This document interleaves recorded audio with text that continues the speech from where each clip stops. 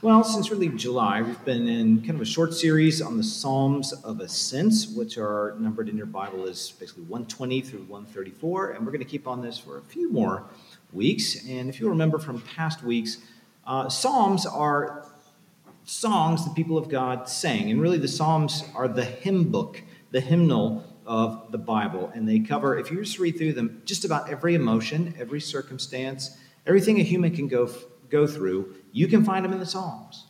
And the ascents were sung on pilgrimage to Jerusalem for the three great yearly feast days of either Passover, Pentecost, or Tabernacle, which is sometimes called booths as well. Well, this week we're working through Psalm 128, which is a short psalm, but there's a lot to it. So let me read it for us. Psalm 128. Blessed is everyone who fears the Lord, who walks in his ways. You shall eat the fruits of the labor of your hands. You shall be blessed, and it shall be well with you. Your wife will be like a fruitful vine within your house. Your children will be like olive shoots around your table. Behold, thus shall the man be blessed who fears the Lord. The Lord bless you from Zion. May you see the prosperity of Jerusalem all the days of your life. May you see your children's children. Peace be upon Israel. Well, this is the word of the Lord. Thanks be to Christ for it. Let's go again to him in prayer. Heavenly Father, great is your faithfulness. You are faithful to your people. You are faithful to the covenants you have made with them, that the psalmist can make these claims hundreds of years after you made that covenant with Abraham and again with Moses. And Lord, you are faithful to us. You have been exceedingly good to us through Christ. So now we pray that he might be glorified in this, that we might see him and hear from him, that what we do here would not just be mere meditation, not mere thinking through what these words mean, but would shape us in our hearts and our minds and our feet, that we might walk in your ways and love you most. We pray all of this in Jesus' name. Amen. Well, I like to say, in fact, I repeat myself a lot, that Christianity is hard. Because I think it is. It's hard, especially in our hyper-individualized, pursue your happiness and your desires at all costs American life that we have.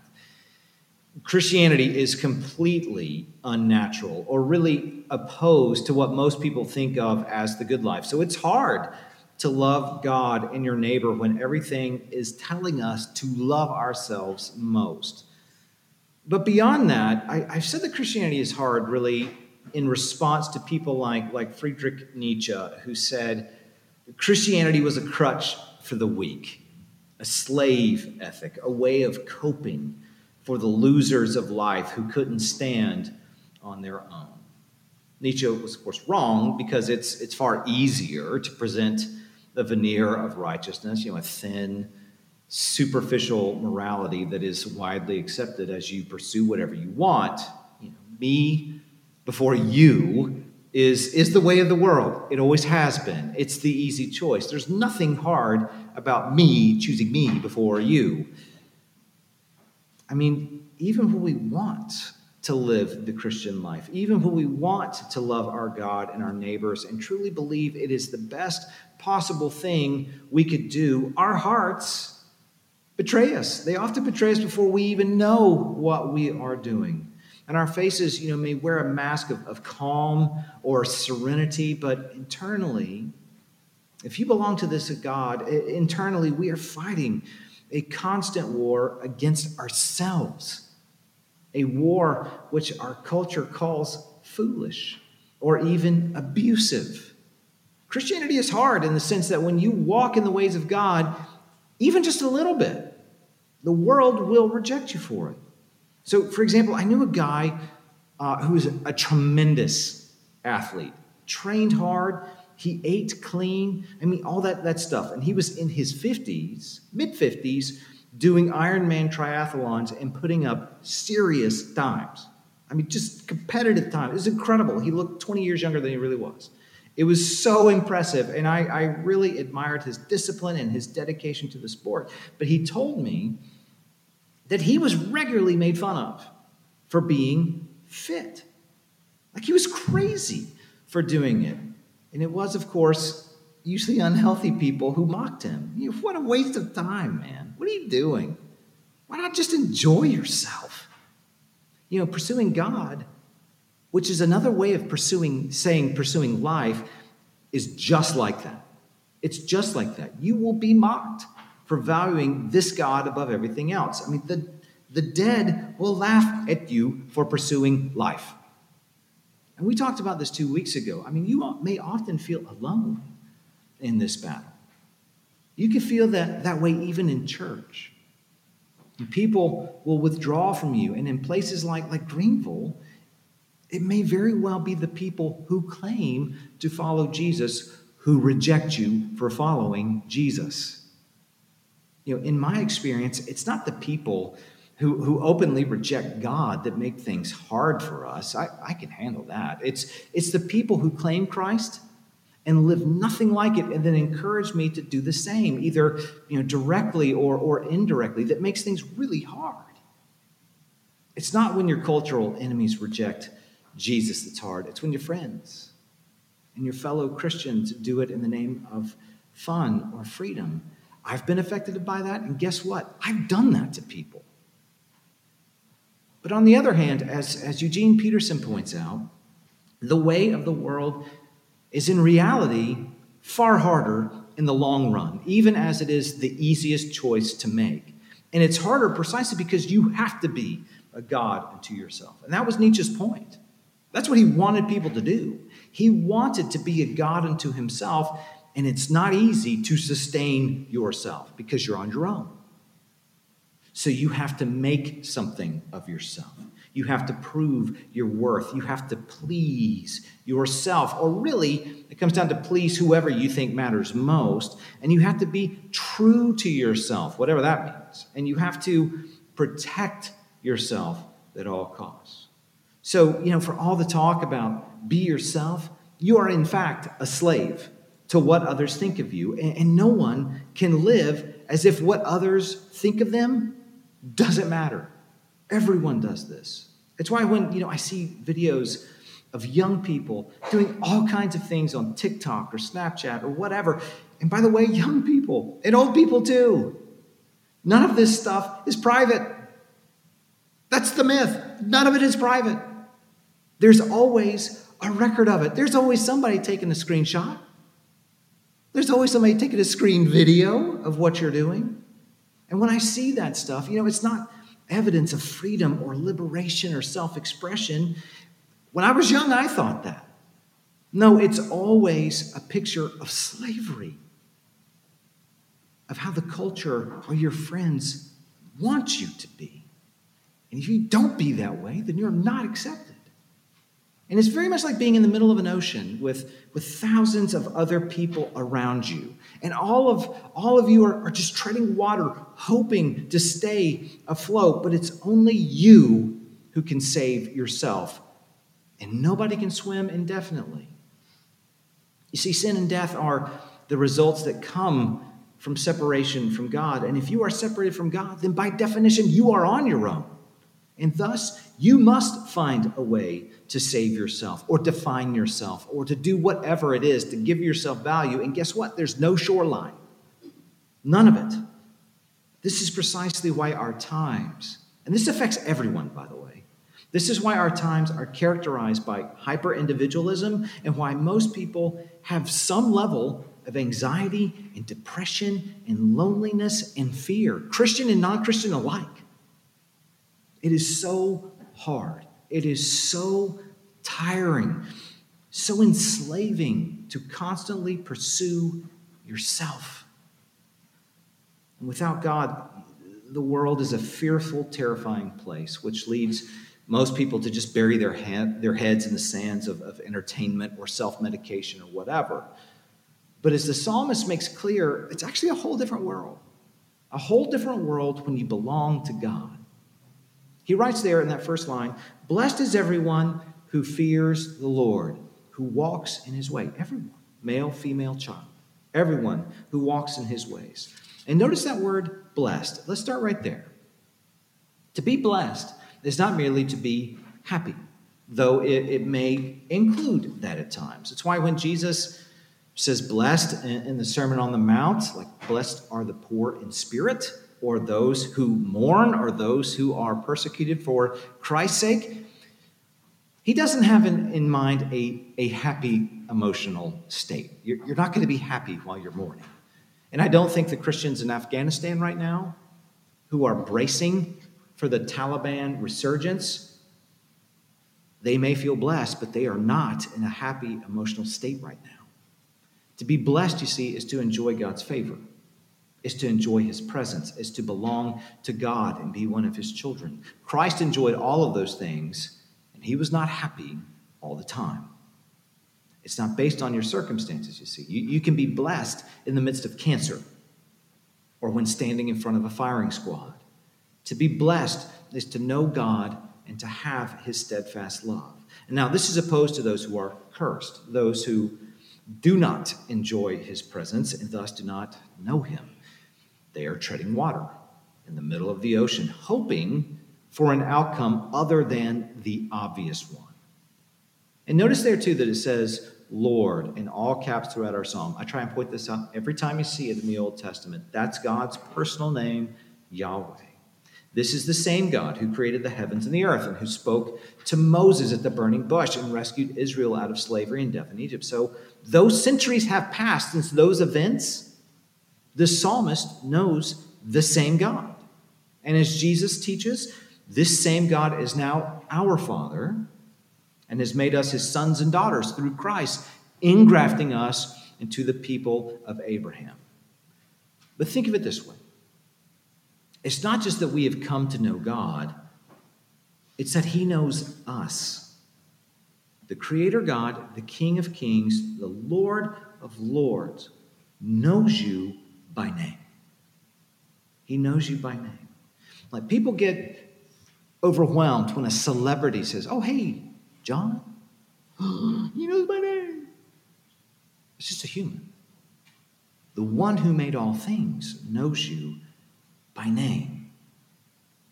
And I love the lines that come from Isaiah 43 when God says, you are precious in my eyes, and I love you.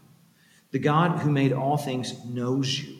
He sees you. He loves you. He finds you precious, and he has saved you from himself. Now, of course, all those yous are actually y'alls. I think that's the right translation for that. They're all y'all. So God knows his people together. It's why when we say creeds together, we say, I believe, and we mean both, of course, individually, but as one voice, as one people together. Now, the word fear there does not mean a cowering, please don't crush me sort of fear, though that's not necessarily a bad fear to have. I think many of us view God like how we view lions at the zoo. We can see that they are dangerous, but we don't fear them because they're kept safely in their enclosures. How would we see lions if we were in the enclosure with them? I think we'd rightly freak out, and we would hope that they were both kind and well-fed and would take no interest in us. So we, have every reason to fear God who made us because he can do with us whatever he wants. He sees everything about us. Nothing is hidden from him, even our thoughts. He knows it all. But because we belong to him, though he's dangerous, he's actually good. He is good to us. So when the psalmist says fear, it's much more akin to reverence. It's awe. It's the sort of attitude someone has when they recognize the grandeur and the power of something greater, far greater than themselves. It's recognizing, believing, and living out the reality that God is God, and we are not God. And that's crucial. This is what's so often missed in our culture. We aren't equal conversational partners with him. Do we have conversation? Yes, but we're not equals. He can do with us whatever he wants, and yet he is close. He chooses to come near. He has come near to us. He's kind, he's gracious, he's tender, and he has promised us life forever with him. And this is what I think so many people miss about God. He saved a people, not just a bunch of individuals, but a people because he wants to dwell with us. Think about that. It's so hard for us to pursue him or to make him relevant. We are completely relevant to him. Think about that. He chooses us. He wants to know us. It's very much like my children. My wife and I wanted kids, not for the sake of just merely putting more people in the world, but because we wanted to share our love with them together. And it's not one son or the other. It's all of them. They aren't a burden or a nuisance to us. They're expensive, but we don't count the cost. We don't care. I want to spend time with them and find them beautiful and amazing, even in their sin. Our family, as a family, would be diminished without all of them. Well, that's how God is with his people. That's how he is with his people. He wants to know us and be close to all of us together. So in other words, this congregation needs you, and you need this congregation. Well, that's why we are blessed. We know this God, but more importantly, he knows us. Now, the psalmist puts the phrase fearing the Lord and walking in his ways together. Now, remember what we've been talking about over the last several weeks in terms of discipleship and pilgrimage. Discipleship is not the accumulation of facts or trivia about God. It's learning to walk in his ways. It's like a person who wants to learn how to be a carpenter or an artist. It's really an apprenticeship.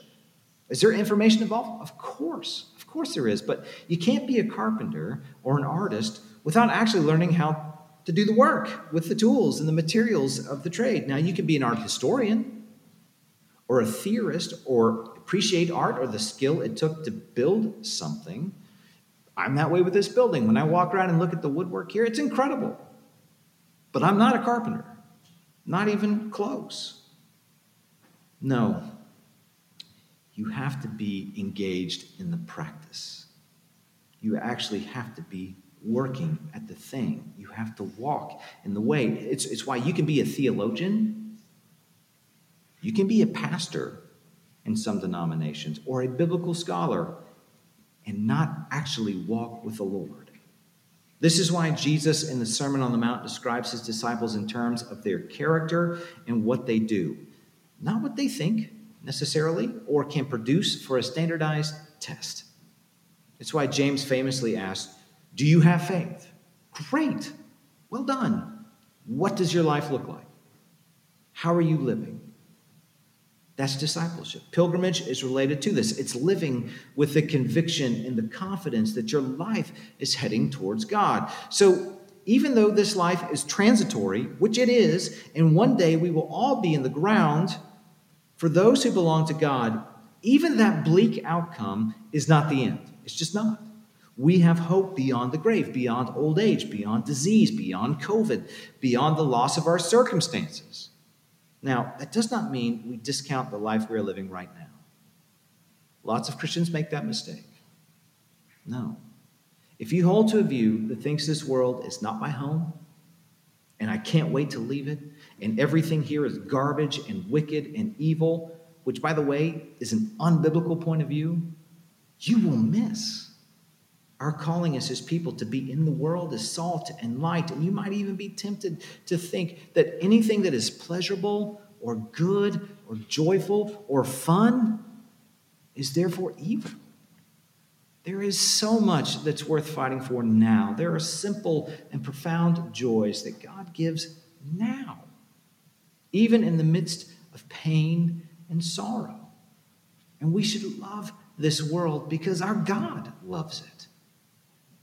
What we are supposed to do then is see all of life in light of God and how he describes this world and what he has promised to do for us in this world. So when the psalmist says, blessed are those who fear the Lord and walk in his ways, that's what's in mind. That short little verse basically encompasses the whole Old Testament. Blessed are those who know their lives are wrapped up in God's life and want to learn to live according to him right now.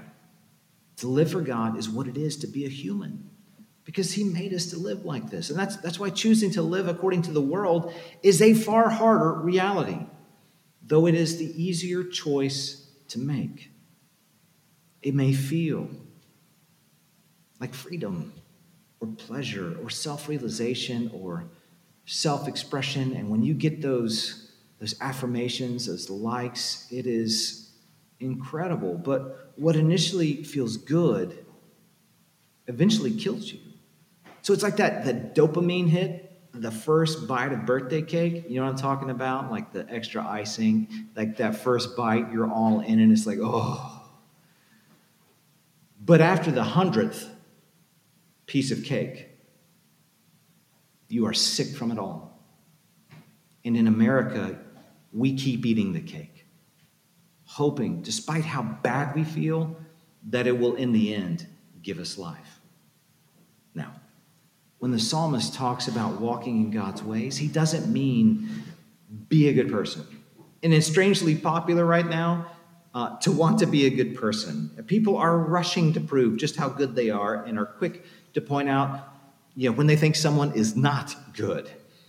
And I find it, just kind of beautifully ironic. The corporations will spend millions of dollars on advertisement telling us about whatever good thing they think they've done, hoping it will get us to buy their stuff.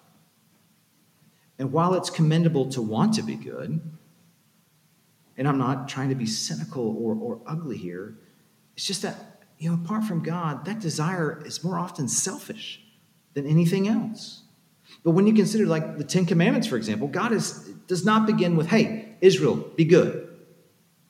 No, he begins with his love, his grace, and his mercy.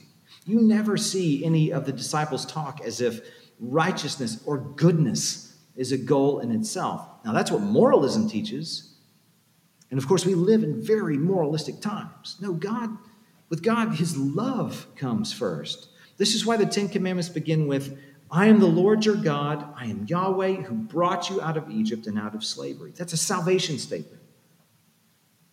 If God was just after morality, the Ten Commandments would say, listen, be a good person and live, and here's 10 ways to do that. Go get it.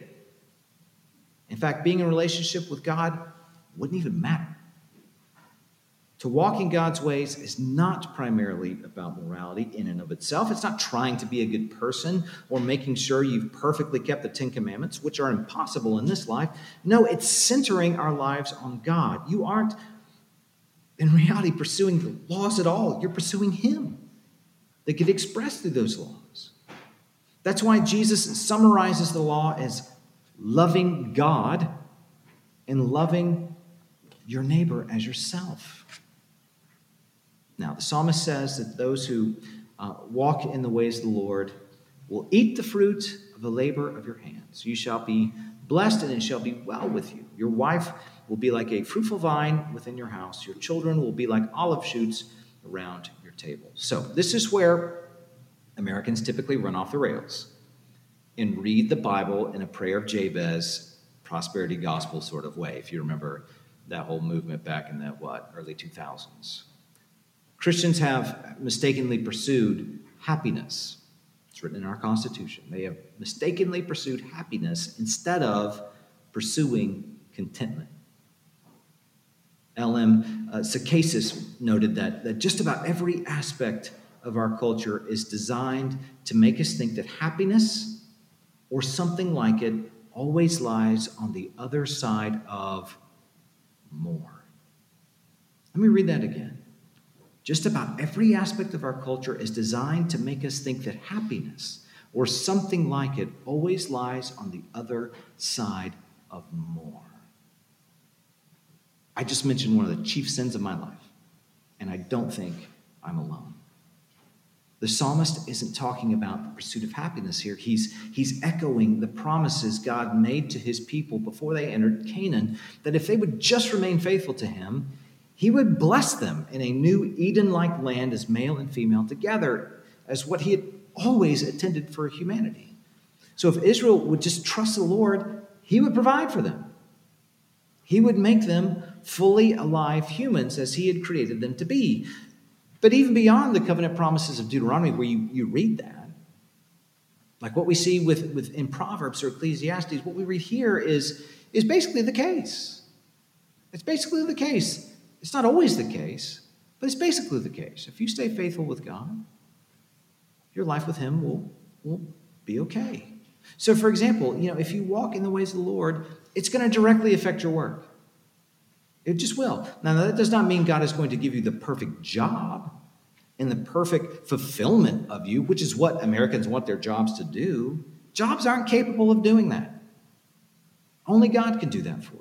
No, it means, among other things, that you will work at your job as unto God, even as you are dependent on him for your production. And notice that the psalmist doesn't put a number on that blessing.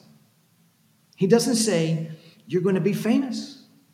You're going to be beautiful. You're going to be rich. You're going to have your dream house. That's what we want him to say, but it's not what he says. To be blessed is to enjoy God's favor wherever you are called to work. Now, this does not mean that your work will not be without problems or that you won't endure real frustration. I mean, the curses of Genesis 3 are real. I'll put this in perspective. I love my job, but it is not without its frustrations and its problems. No, the promise is that God's favor rests on us, whatever work he has called us to do, and that through him we will be a blessing. That's the production there. We will be a blessing wherever he has placed us. This is why your work, no matter how much you get paid for it, no matter how much you get recognized for it, no matter the glory you might receive for it, and by the way, most of the work we do is unpaid and inglorious. Your work matters to God and his kingdom, both in this life and the life to come. It's why Henry Nouwen, who I quoted at the beginning of this service, is one of my heroes. I mean, that man was at the top of the academic world. He had taught at Notre Dame, Harvard, and Yale. I mean, it doesn't get any higher than that, right? And he gave it all up to work at L'Arche in Ontario, which is a community for people with developmental disabilities who have to live with assistance. So think about that. Man is at the top of his game. Not quite a Nick Saban, but he's at the top of his game. And he went from the halls of Harvard and Yale to an assisted living community where some of the people could hardly speak, let alone read. Which work mattered more to God? It's a false dichotomy. Did you catch that? I know what you're all thinking. Well, the other one, false dichotomy. The question is, are you willing to serve where God has placed you? Or are you dreaming of something along the lines of whatever you think will finally, ultimately make you happy? If you're trying to pursue a job like that, you're going to be unhappy. You just are.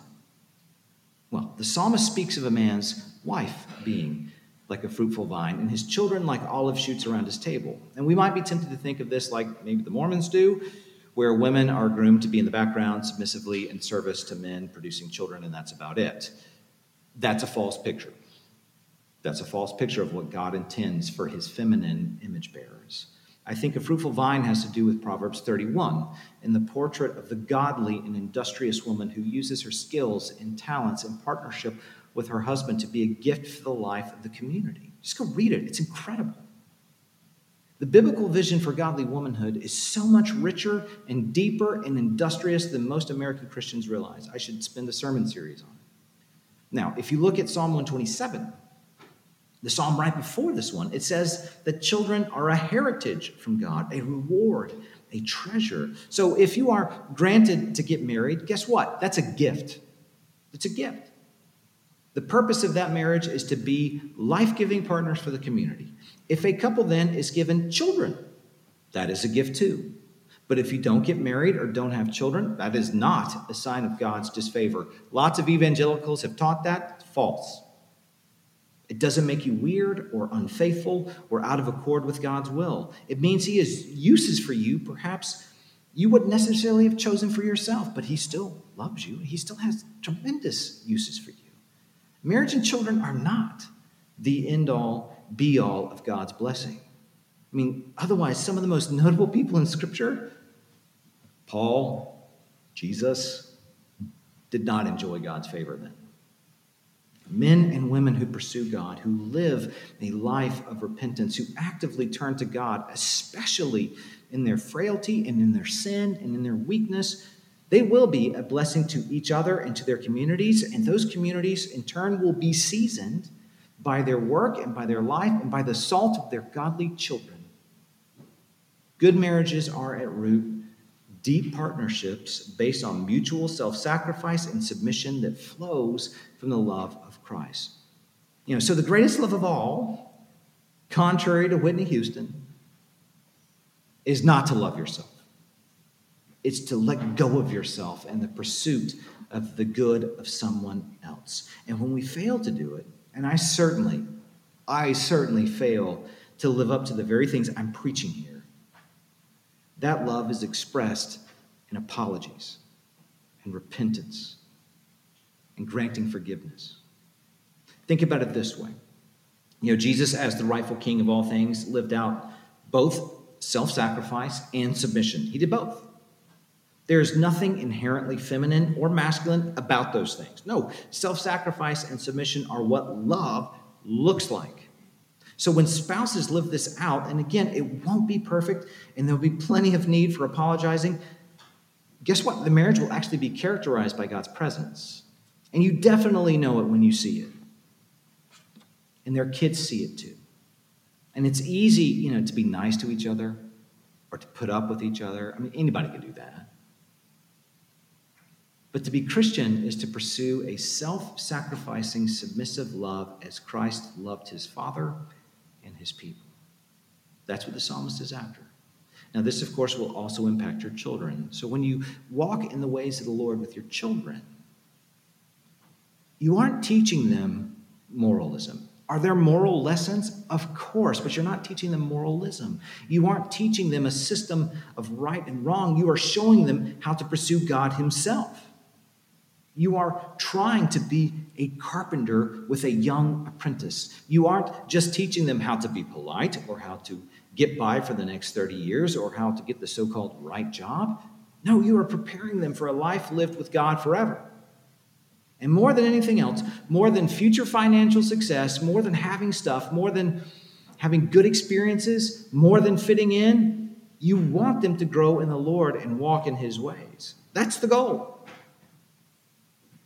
You don't long for them to get into the right schools or have security or material blessing. Those things are fine. But you know what? What is rarely said among people in our circles is that they can also be incredibly dangerous to the soul, and the pursuit of those things can ruin a kid. They are, at best, as good as they are, temporary and fleeting. No, you long for your kids to know the Lord because you know that life with him is the best life there is, and that this relationship will affect everything in their life for eternity. Personally, as much as I long for my sons to have a good and rich life, which I do, I much rather my sons live in poverty, but with faithfulness, giving themselves over to the gifts, to be gifts for the world, than I would to see them attend an Ivy League school, as good as that is, enjoying great material success, but not knowing the Lord. To lead your kids this way, really to apprentice them in the Lord, is not just reading Bible verses to them, though that's important. It's not just attending worship, though that is critical. It's living this life out in front of them, warts and all. It's talking through hard things. It's wrestling with them. It's refusing to give up on them. It's time intensive. It's setting your love on them and thus sacrificing for them. And it begins and ends with the love of God. So the psalmist ends with the hope that God will bless his people with long life. He wants to see his children's children. He wants to see Jerusalem prosper. It's a simple pleasure, one that God sometimes gives to his people, but not always. And the people of God, they know that whether they live or die, whether Jerusalem makes it or not, whether they die young and don't see their grandchildren, that we have the ultimate blessing of God himself. We are disciples on a pilgrimage to God. We will know him. We will know him face to face in this life or the next. And whether we live or we die, he has promised us that resurrection is our future and that it's coming. Let me pray for us. Heavenly Father, you are so good, and your steadfast love endures forever. What a privilege that you know us, that you have set your name on us, that you know everything about us, our inward being, our hopes, our fears, our shame. You've given us our talents, our production. You've given us all good things, even the simple joy, even the simple breath we take in, all gifts from you, and that you continue to stay faithful and pursue us in all good things. Lord, you are good, and your steadfast love endures forever. We pray all of this in Jesus' name. Amen.